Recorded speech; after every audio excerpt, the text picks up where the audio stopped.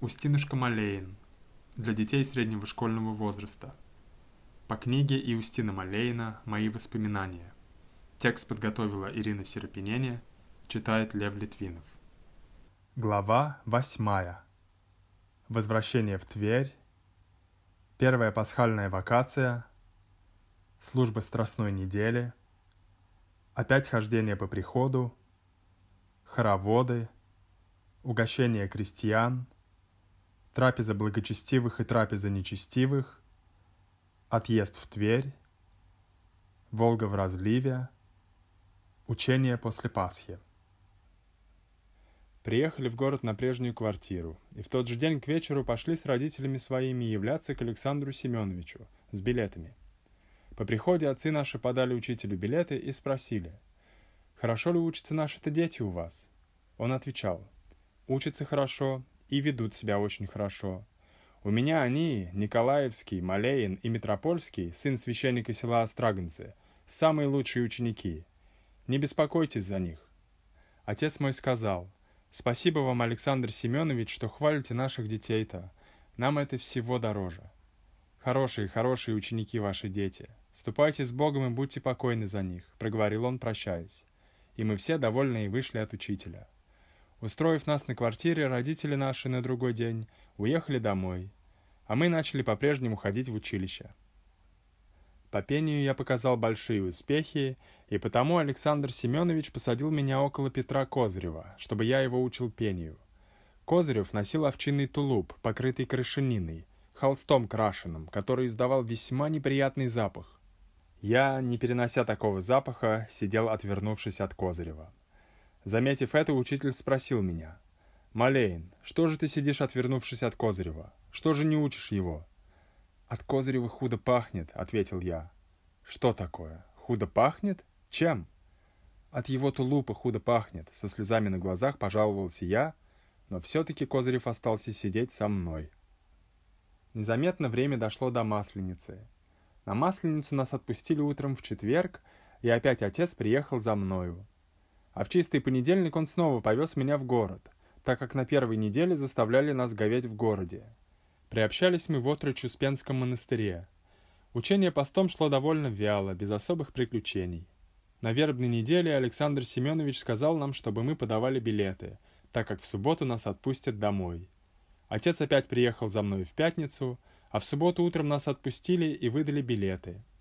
И я с радостью поехал в родительский дом со своим дорогим, заботливым отцом, к любящим меня так горячо матери, бабушке, сестрам и тетке. И опять с великой радостью они встретили меня, и, разумеется, вечером мать вымыла меня в печи и дала чистое белье.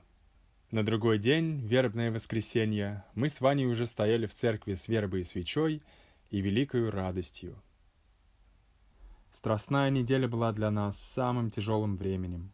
Начиная со страстного понедельника, каждодневно заставляли меня ходить в церковь ко всем службам. Будили рано к утренне, а потом посылали к часам и вечерне. До часов не давали ничего есть, а после окончания часов питались кое-чем. Капуста кислая с квасом и луком, тертая редька, картофель в мундире, иногда горох, кисель гороховый или кисель овсяный без масла, щи из серой капусты. И все это мы ели с охотой, ожидая светлого великого праздника Воскресения Христова.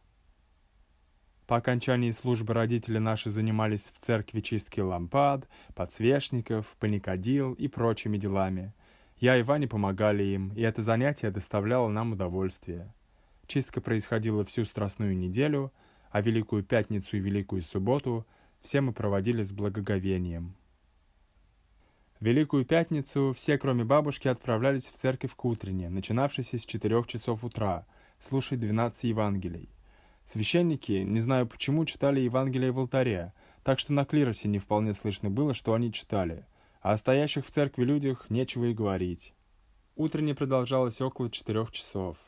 В 11 часов утра было начало службы царских часов, в 4 часа пополудни начиналась вечерня. В Великую Субботу к утренне начинали звонить в 3 часу утра, и служба продолжалась до 6 утра, и также все мы были в церкви. В 10 часов зазвонили к обедне, литургии, а окончилась она около 2 часов пополудни.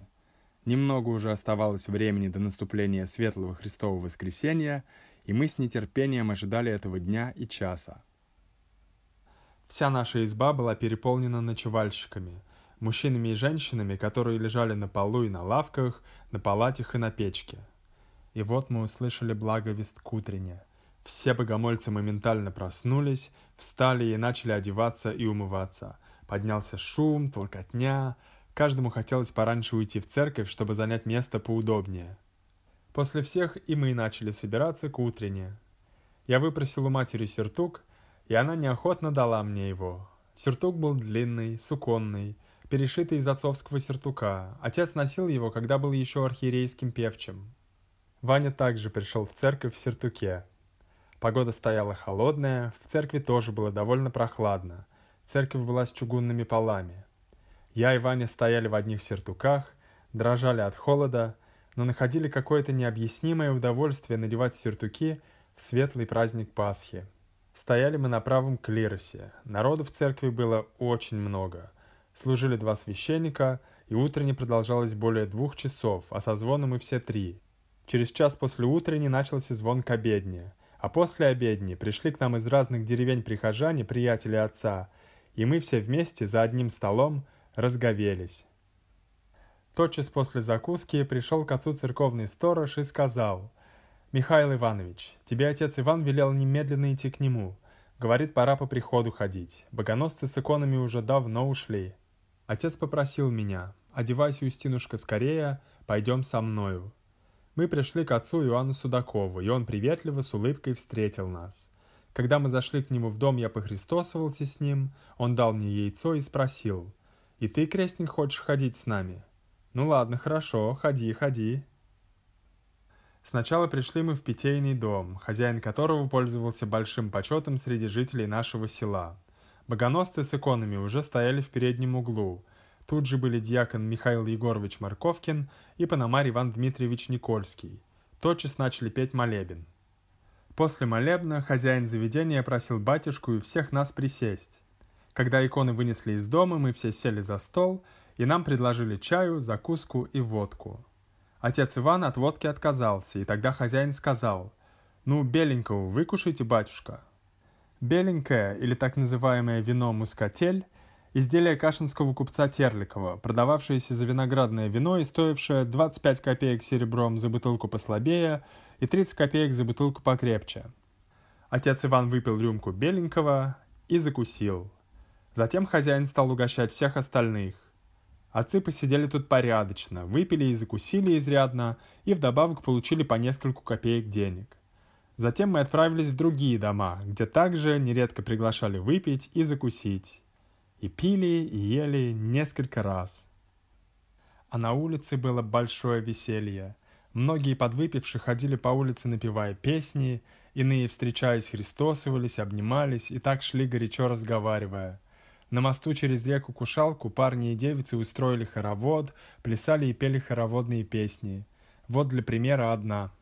«Сказали мне про заиньку, ни жив, ни здоров. Сказали мне про серого, гулять не идет. Заинька по сенечкам ходил да гулял топы-топы, серенький по новым разгуливал, гулял топы-топы. Некуда заиньке выпрыгнуть, некуда серенькому выскочить.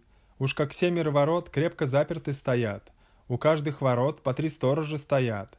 Все сторожа во ряды гулять ушли, они ключики с замочков по карманам разнесли.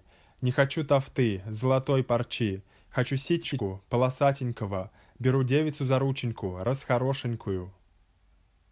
Ходили мы по селу с иконами и пели молебны до вечерни, а к вечерне начали звонить около сумерек.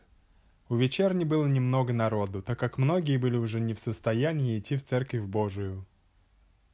На другой день Светлого Христового Воскресения служба окончилась рано, и мы в том же составе вновь отправились в село петь молебны. И все шло так же, как и вчера. Служили молебны, не раз присаживались, пили и ели. Народ также по улицам ходил веселый, пели песни и устраивали хороводы. А в четверг на Пасхе за нами прислали 2 подводы из Ведного. На одной поместился священник отец Иоанн Судаков с диаконом, а на другой я с отцом и пономарем. В деревне нас встретили радушно. Жители были довольно зажиточные и религиозные. В первом же доме, у которого мы остановились, хозяин попросил священника отслужить молебен с водосвятием. Мы все пошли во двор, ворота были отворены, двор густо устлан соломой. Лошади, коровы и вся скотина были загорожены в разных местах. Посреди двора поставлен стол, накрытый белой скатертью. На столе большая чаша с водою, на которую священник положил крест. Кругом стола стояли богоносцы с иконами. Началось молебствие, причем с нами и животные воздвигали свой глаз. Со двора после освящения воды пошли петь в дом. Лестница и пол в избе также были устланы соломою. В избе в переднем углу стоял большой стол, тоже накрытый, на столе хлеб для духовенства. К Пасхе все жители из зимовок перебирались в летние избы, которые тщательно мыли и украшали. По окончании пасхального молебна хозяин, приложившись ко кресту и святым иконам, со всеми нами похристосовался и дал по яйцу. Затем, поклонившись земно священнику, хозяин попросил его присесть за стол. «Я баю, батюшка, отец Иван, после молебна-то помолившись, присядьте у меня, разоблачитесь, закусите маленько». «Немного проходили-то, Терентий Васильевич, не устали, не проголодались», — отвечал отец Иван. «Нет уж, как хотите, а сделайте милость, присядьте, закусите», — просил хозяин и приказал жене. «Ну, старуха, давай все, что там у тебя есть». Священник и диакон сняли облачения, и все мы сели за стол. Хозяйка принесла большой житный пирог с овсяной крупой и яйцами и разрезала его на части. Потом она принесла на деревянной тарелке большой кусок вареного мяса и также начала его резать. Затем принесла баранины, чуть ли не половину барана, это уже начал резать сам хозяин. Потом хозяйка принесла соленых огурцов и в заключение пряников-жемков. Хозяин поставил на стол полуштов обыкновенной водки и бутылку мускателя, батюшка благословил пищу, и все повторилось, как в питейном доме. Правда, здесь хозяйка дома, взяв в руки большой деревянный крашеный ковш с двумя рукоятями в виде лошадиных головок, подошла к священнику, поклонилась и попросила благословить ковш, так как она пойдет за пивом. Получив благословение, она отправилась в подпол, там налила в ковш пива, поднесла священнику и попросила его откушать ее пивца. Хозяйка пошла угощать пивом диакона, всех нас и всех гостей, бывших в избе. Все пили и все хвалили. Посидев у Терентия Васильевича, мы отправились в следующий дом, где обстановка избы была такая же. Также все было вымыто, вычищено, также нас ждали, на полу послана была солома, а на передней стене около божницы развешаны лубочные картины. Во время молебна Пономарь Никольский, слегка толкнув меня, указал на одну такую картину. Я всмотрелся пристально и очень удивился. Под картиной было написано «Трапеза благочестивых» и «Трапеза нечестивых». Сама картина разделена на две половины. На одной половине изображены были несколько сидящих прямо благочестивых человек, чинных, лица у них серьезные, в руках ложки. Посреди стола стоит большая чашка, наполненная жидкостью, и все они едят из одной чашки, а ангел Господень с крыльями стоит около обедающих и благословляет их. На другой половине изображены были также за столом нечестивые, с ложками в руках, но сидят нечинно, развалившись, толкаются и смеются. Перед ними большая чашка с жидкостью, и они едят из этой чашки. А над чашкой дьявол с рогами сидит орликом и пакости делает прямо в чашку. Эта картина встречалась еще в нескольких домах, но потом я нигде не мог отыскать ее. Когда отслужили молебны в домах в 5-6, опять начали хозяева приглашать закусить, и опять отец Иван сначала отказывался, но потом соглашался, снимал ризу и садился. Разумеется, и мы усаживались за столом. Причем было и некоторое разнообразие в блюдах. Вместо житного пирога подавался пшеничный, вместо говядины и баранины телятина, а к ней крупейник на сковороде, молочная и ячменная или овсяная каша, но верхом угощения почитался подаваемый мед в сотах, который я очень любил. В пятницу на Пасхе вечером окончилось наше хождение. В Фомино воскресенье истекал срок моего отпуска, и вечером я отправился к отцу Ивану с билетом для надписи о моем поведении во время отпуска. Отец Иван, конечно, написал прекрасный обо мне отзыв, благословил меня как своего крестника, пожелал быть бакалавром и дал 20 копеек серебром, за что я поцеловал ему руку. В понедельник надо было ехать в Тверь. Еще в воскресенье после обеда отец позвал какого-то мужичка чинить телегу, а рано утром начался наш сбор в город, как и прежде. Мать начала ставить в телегу ведерко творогу, горшок сметаны, корзину яиц, мешок картофеля, часть баранины и в маленькой корзинке сдобных житных лепешек. А отец поправлял в телеге все эти продукты, вздыхал и говорил: «Не знаю, мать, как Бог нас доведет до города. Говорят, дорога — чистая погибель». После обычного прощания с матерью и домашними мы поехали. Одновременно с нами отправился и Арсений Васильевич с Ваней. И действительно, дорога была чистая погибель. Едва мы отъехали 2 версты от села, как лошади наши стали вязнуть в грязи. Почти вся дорога проходила лесом, почему крестьяне и прозвали ее Сибирскую дорогую. Может, поэтому и Семен Бекбулатович был сослан Борисом Годуновым в село Кушалино, как в глухое место. Бабка моя, Федосия Яковлевна, говорила, что при дедах ее около Кушалина жили разбойники, которые на праздники приезжали в село, и крестьяне угощали их вином и пивом. Причем она дополняла, что в те времена у каждого зажиточного крестьянина были свои ситки, и они сами приготавливали вино.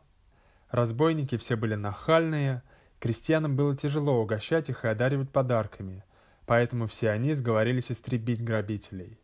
Однажды, когда разбойники приехали верхом на лошадях в село, крестьяне напоили их вином и пивом до пьяна, а потом всех перебили.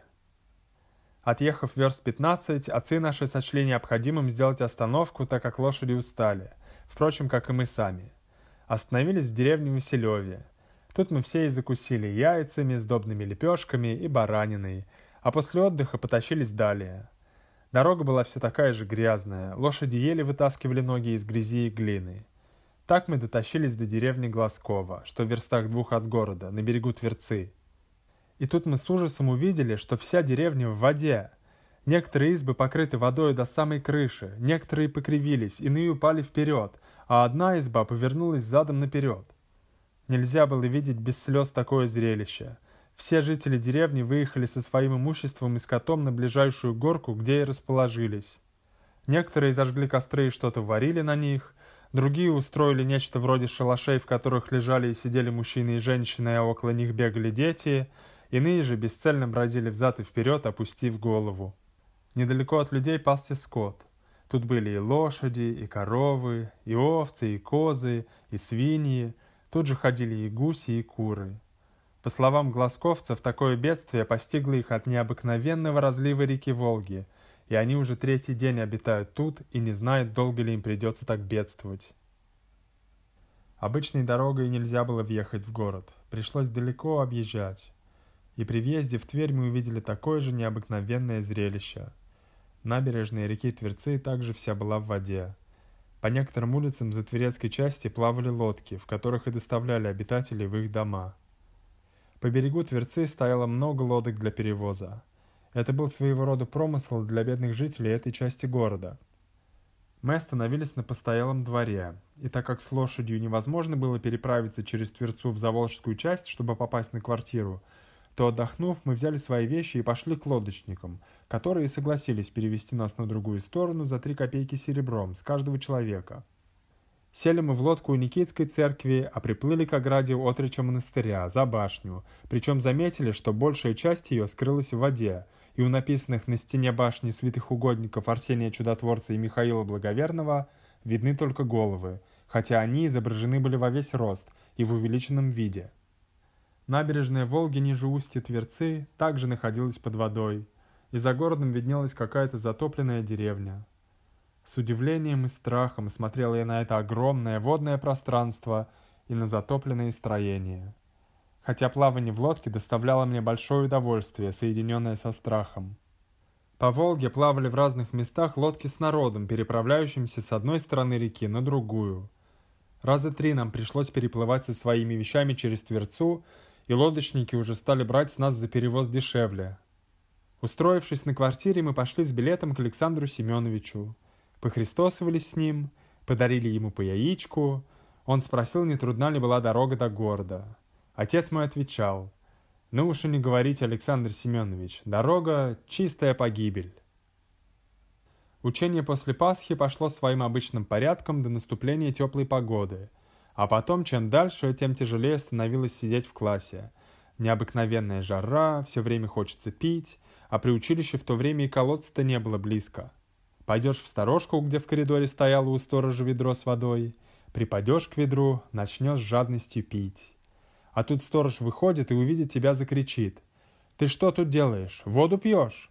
Разве я обязался таскать для вас воду с Тверцы? Давай грош». «Степан, у меня нет, принесу». «То-то принесу. Ну же, пей, пей».